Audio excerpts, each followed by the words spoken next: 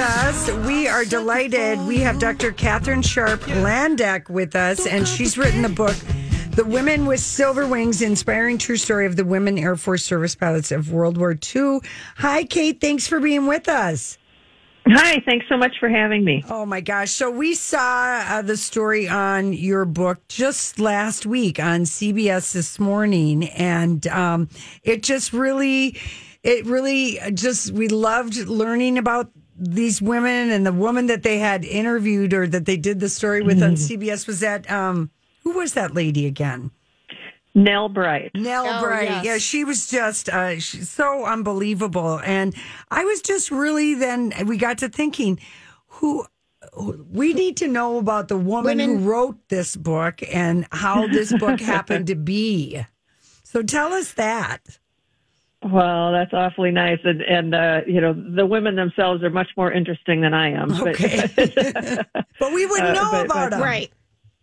Right. Well, I appreciate it. Well, I met one of them. I was at an air show, and this is back in 1993, 100 years ago, and met one of them and had a bachelor's in history and worked at a flight school and had never heard of the WASP, had never heard of these women that did this amazing flying, and decided that was wrong, and have pretty much spent my life since then learning about them and studying them and getting to know them. Mickey, Nell and I are good friends. And so it's been quite a ride to tell their story in as many ways as I can. Okay. And with, Memorial Day is coming up, and, I think you had tweeted this morning, you're like, every woman you meet that was in World War II was a volunteer. Right. And, tell people, what the WASP were, what they did.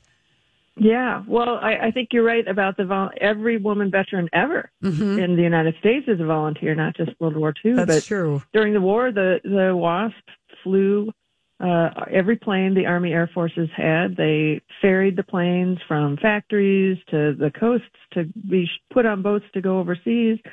They test flew airplanes that had been repaired or had accidents. They towed targets behind planes that were shot at by gunners on the ground who were learning how to shoot their guns.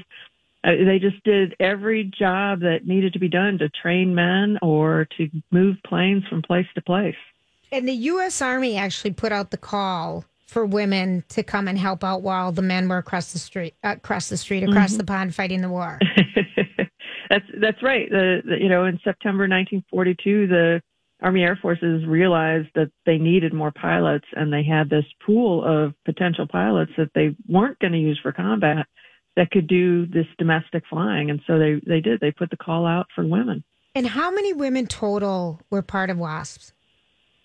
You have 1,102 who earned their wings. Wow. And did the active duty, but you had 1,830 that went through training. It was a pretty tough course to go through, so not everybody made it. But the number that always fascinates me, and from the beginning, is that 25,000 women applied. Whoa. And wanted to do it. Yeah, which is a huge number and shows how many women wanted to fly for their country. That's just amazing. Kind of amazing. I mean, we were just so taken with. I was so glad that CBS did the story, and also, what happened. Like, was it a couple of years that they had service, and then they were just kind of like, just go back to your lives, ladies? Yeah, pretty much. They served from September of 42 to December of 44, and if you know your World War II history, the war was still going on, and when they were disbanded, and basically the Army felt like they had enough male pilots, and because not as many were dying, and we had the war was going well, and so they said thanks and see ya to the women. If you're just joining us, we're talking with Dr. Catherine Sharp Landeck. Her book is called The Women with Silver Wings, talking about the women who served in the Air Force as pilots during World War II. And, one of the things that I'm wondering about is this is just such a powerful book, and we love learning about women's roles in American history and in just global history. And in World War II, women have been these just unsung heroes. And we've been reading, we just enjoy reading about it so much.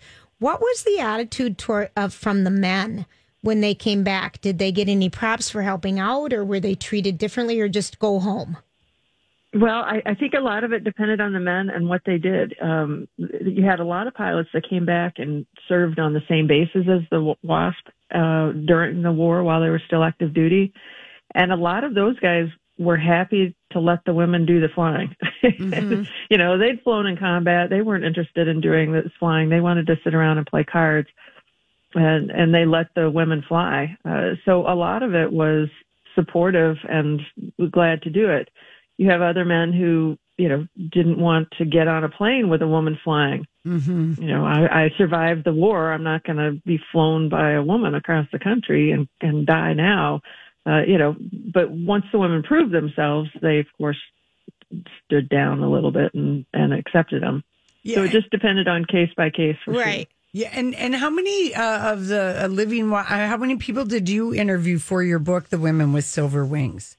I interviewed about 150 of them myself. Wow. And then Texas Women's University is where the WASP archives are held, and their archivists interviewed, you know, several hundred as well. So I had access to all of those oral histories, which was really nice too. Yeah. What did it feel like for you? Because you said this is pretty much, you've been working on for 100 years since 1993. Yeah. What did it feel like to be, what does it feel like? You're done. I mean, do you keep going and finding more about this? Or how do you, what do you know? I'm sure, because people are loving your book. Your book is amazing. People are loving it. Oh, thank you. And thank you.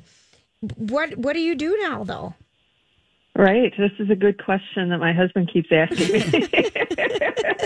But, you know, I think the truth is there are so many stories that couldn't be told in a book of this length. Mm-hmm, you know, you've got to make it a book that people will read. And so it's the sharing of the rest of the stories as much as possible on, I've got a website that I'm going to have a blog telling those fun little stories, and putting them into context. And, you know, there's obviously other stories that I've come across, other histories that I would like to explore. But, you know, I made a promise to these women. They've trusted me for a long time to make sure they aren't forgotten. Yeah, so I'll continue to tell their story. Yeah, it's so good. And you said, I think, are there 31 WASPs still living? Is that what it is? Because Kay Hillbrand, I noticed that you had.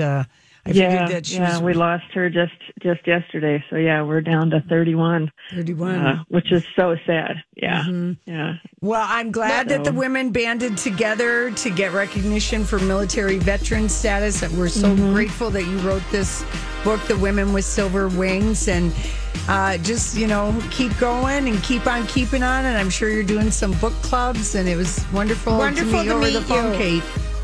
Well, thanks so much for your interest in helping to share their story. I appreciate you guys. Yeah, thank you. Thank you. All right, listen, we will be back.